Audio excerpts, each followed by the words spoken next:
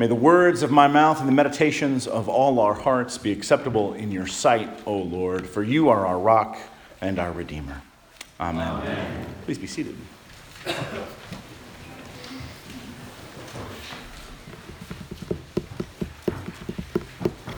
That long passage from Acts chapter 10 presents us with two different men, each hungering for something, each having a vision that comes with divine instructions. Cornelius is a devout Roman centurion, he's one of the good ones, who hungers to know God more closely. And in prayer he has had a vision that answers the desire of his heart, telling him where to find the Apostle Peter, and so he sends his servants to go and come back with the man himself. And Peter, while waiting for his lunch, is praying on the rooftop of the house where he is staying, and he has his own vision, unaware of Cornelius's arriving messengers. Now Peter is hungry too, first, of course, for lunch, but also seeking to obey the mission that Christ has commissioned him to fill, establishing the church throughout the world. And in answer to his prayer, the Holy Spirit speaks to Peter. He sees what looks like a massive sheet coming down out of heaven down to the earth, and hears a voice from heaven telling him to rise and slaughter all the animals that he sees in that sheet, to eat them. But Peter refuses, because among the animals, what he sees are clean and unclean things, all together in one place. Now we know that keeping kosher, maintaining food purity, was a way that the Israelites distinguished themselves from other nations. There's a long list of animals that faithful Jews just did not, and still do not, eat. When we go all the way back to Deuteronomy in chapter 14, where God is instructing Israel in the law that they are to keep, we hear some of those clean and unclean things. These are the animals that you may eat. Pay close attention and hear if you hear any good ones. The ox, the sheep, the goat, the deer, the gazelle, the roebuck, the wild goat, the ibex, the antelope, and the mountain sheep. It's a pretty good start. Every animal that parts the hoof and has the hoof cloven in two and chews the cud, among the animals you may eat. Yet of those that chew the cud or have the hoof cloven, you shall not eat these: the camel, unfortunately, the hare, and the rock badger, because they chew the cud but do not part the hoof, are unclean for you. And the pig, because it parts the hoof but does not chew the cud, it is unclean for you. Their flesh you shall not eat, and their carcasses you shall not touch. Those of you who are great fans of eating rock badger, it's a hard thing to hear. So the Lord goes on at some length, giving detailed instruction. These instructions that set Israel apart in the same way that worship of the one true God, the God of Abraham and Isaac and Jacob, who brought Israel up out of Egypt and called them into a nation, set Israel apart. This is a distinctiveness that endures. And as a faithful Jew, Peter and his companions would have kept those laws. And these instructions about eating, what's good and what isn't, aren't just arbitrary. Just as you, as a parent, give instructions to your children, God is giving these directions to Israel to help his people live into their identity. They are to be a holy nation. The whole community was meant to be sanctified, and that process of sanctification starts with practices of eating.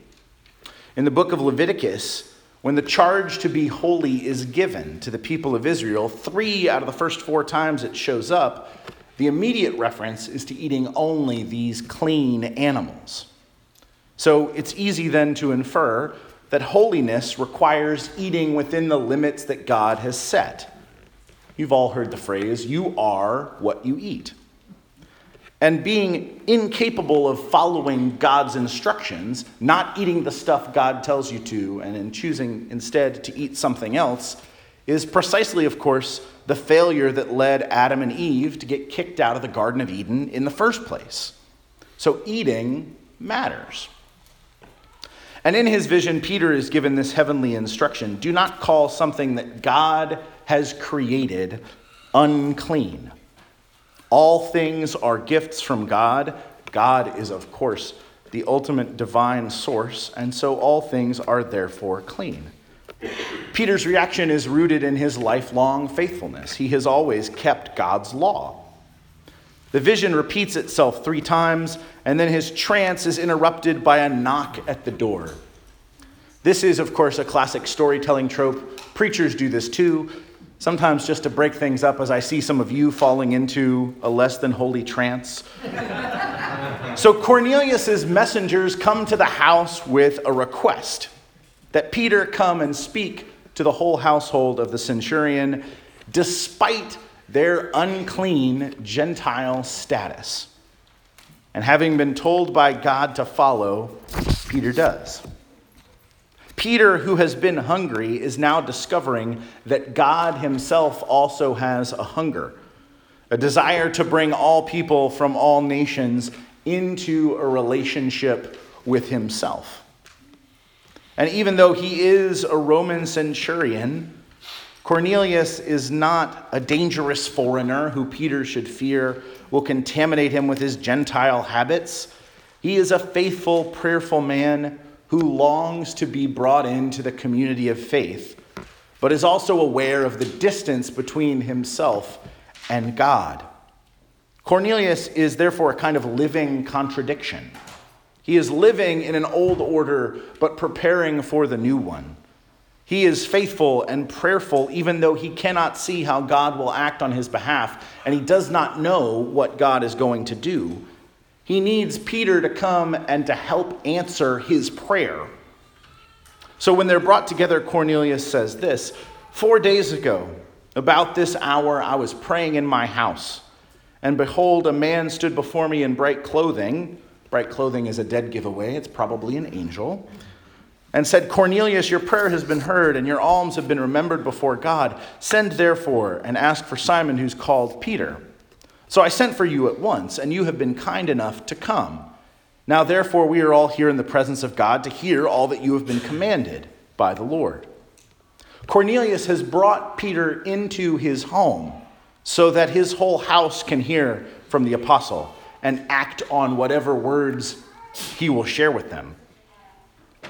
And so now, Peter, the floor is yours. What will you answer these people who are so hungry for a word from the Lord? And in his speech, Peter gives us the words of a man coming to terms with God's divine revelation. This vision of the clean and unclean animals is somehow instantly clarified for him and thrown into stark relief.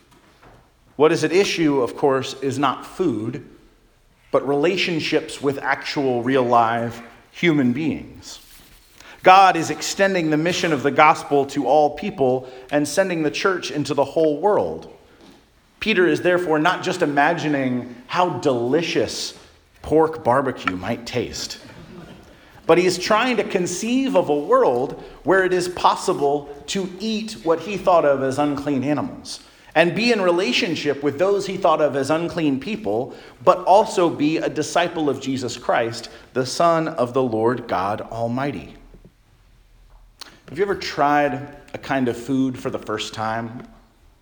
A dish that you thought you would not like, only to discover that it was much better than you ever thought possible? Maybe when you were traveling in a foreign country.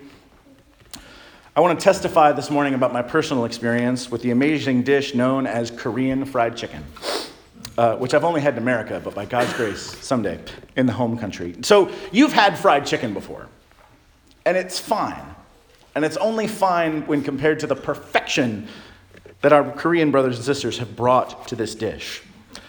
If you take the right blend of spices, they fry it twice, which is crucial. So the chicken wing just like shatters in your mouth like a piece of wonderful savory glass. And that's before we get to talk about soy, garlic, ginger wing sauce, which is just a step above into the seventh heaven. You have had fried chicken, but you have not had fried chicken this good. And it's a gateway drug in some ways to this incredible world of interesting food. In the same way that Peter's meeting with Cornelius opens a whole new world of ministry among the Gentiles. If you go and have Korean fried chicken, maybe you'll find you actually like Korean food, which you have not realized. This is something that happened to me. And so Peter meets with Cornelius and discovers that Gentiles are actually not the terrible people he's been led to believe, which leads to you and I being here this morning because, with rare exception, I think we're probably all not Jewish. Peter discovers that God is at work among people he thought of as totally unclean, and that while their food might taste different and their accents might sound different to his ear, they have been brought into new life by the same Lord Jesus Christ, who was his friend and now reigns above all. As Christians who live in an increasingly non-Christian world, our distinctiveness matters to us. Like ancient Israel, we have been called by God to new life and set apart for faithful holiness. But it is of vital importance that we never lose sight of the intention that God has in calling us to such a commitment. It is not to create a community of the holy who stand above others in judgment, but instead to send a witness into the world to share the good news with everyone that we encounter. So we must not squelch the work of the Holy Spirit by pouring a bucket of cold water on whatever fire might be kindling, however small, in the hearts of those we meet when we hear about how God is working among them. Peter does this wisely. He doesn't ask Cornelius to submit to his authority or defer to his many years of service or wait for a later time when it might be possible for him to enter the home of a Gentile without judgment.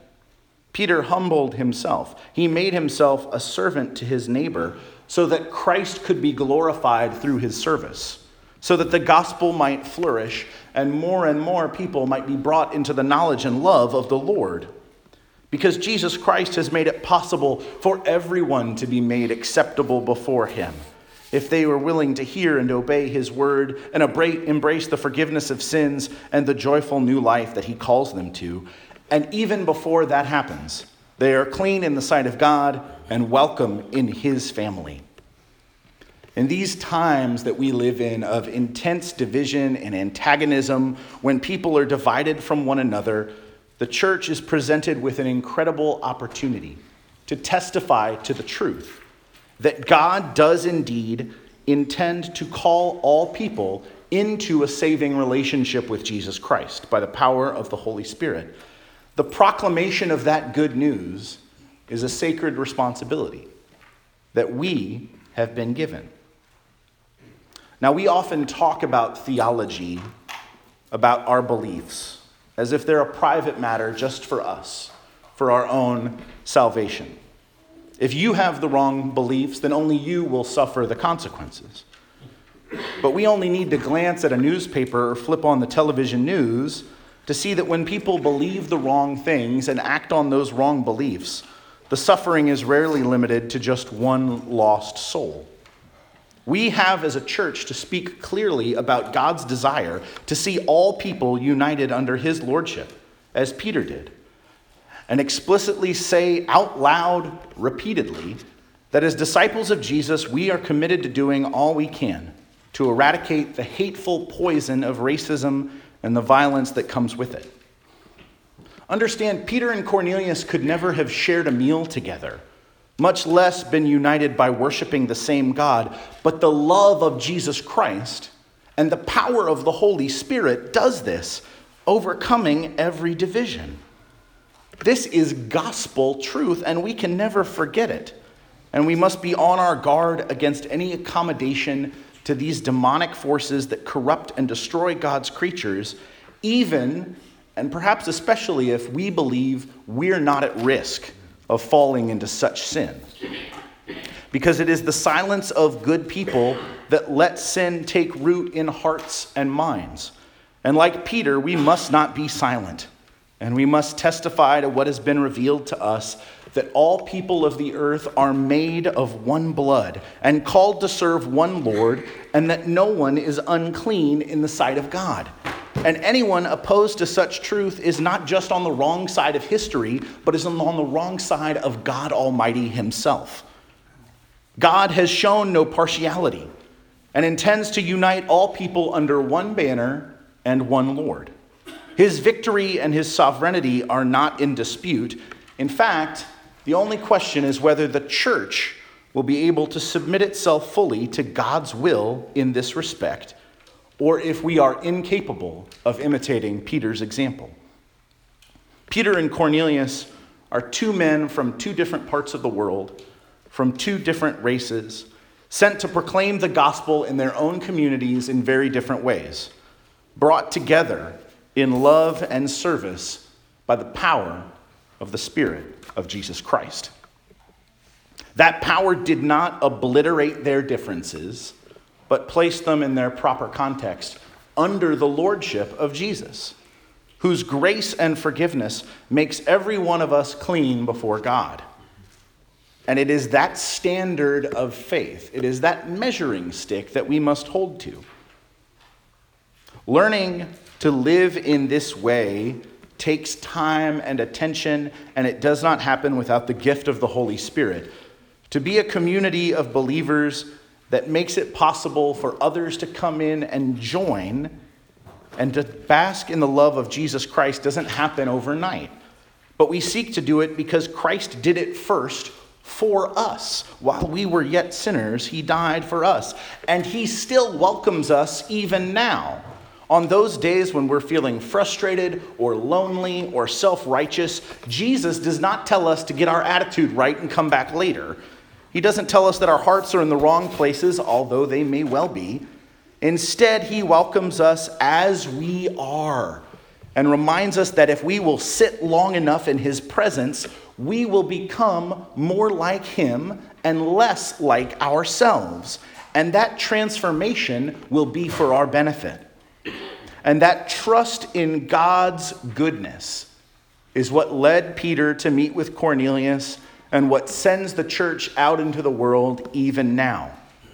Because transformation is found when we are able to share the good news of the gospel with others. If we believe that Scripture is true, if we believe that God has truly shown no partiality, then we must learn to do the same. Because Peter's vision and his speech to Cornelius' household make it clear that the hunger of God is all-consuming and for all people. Amen.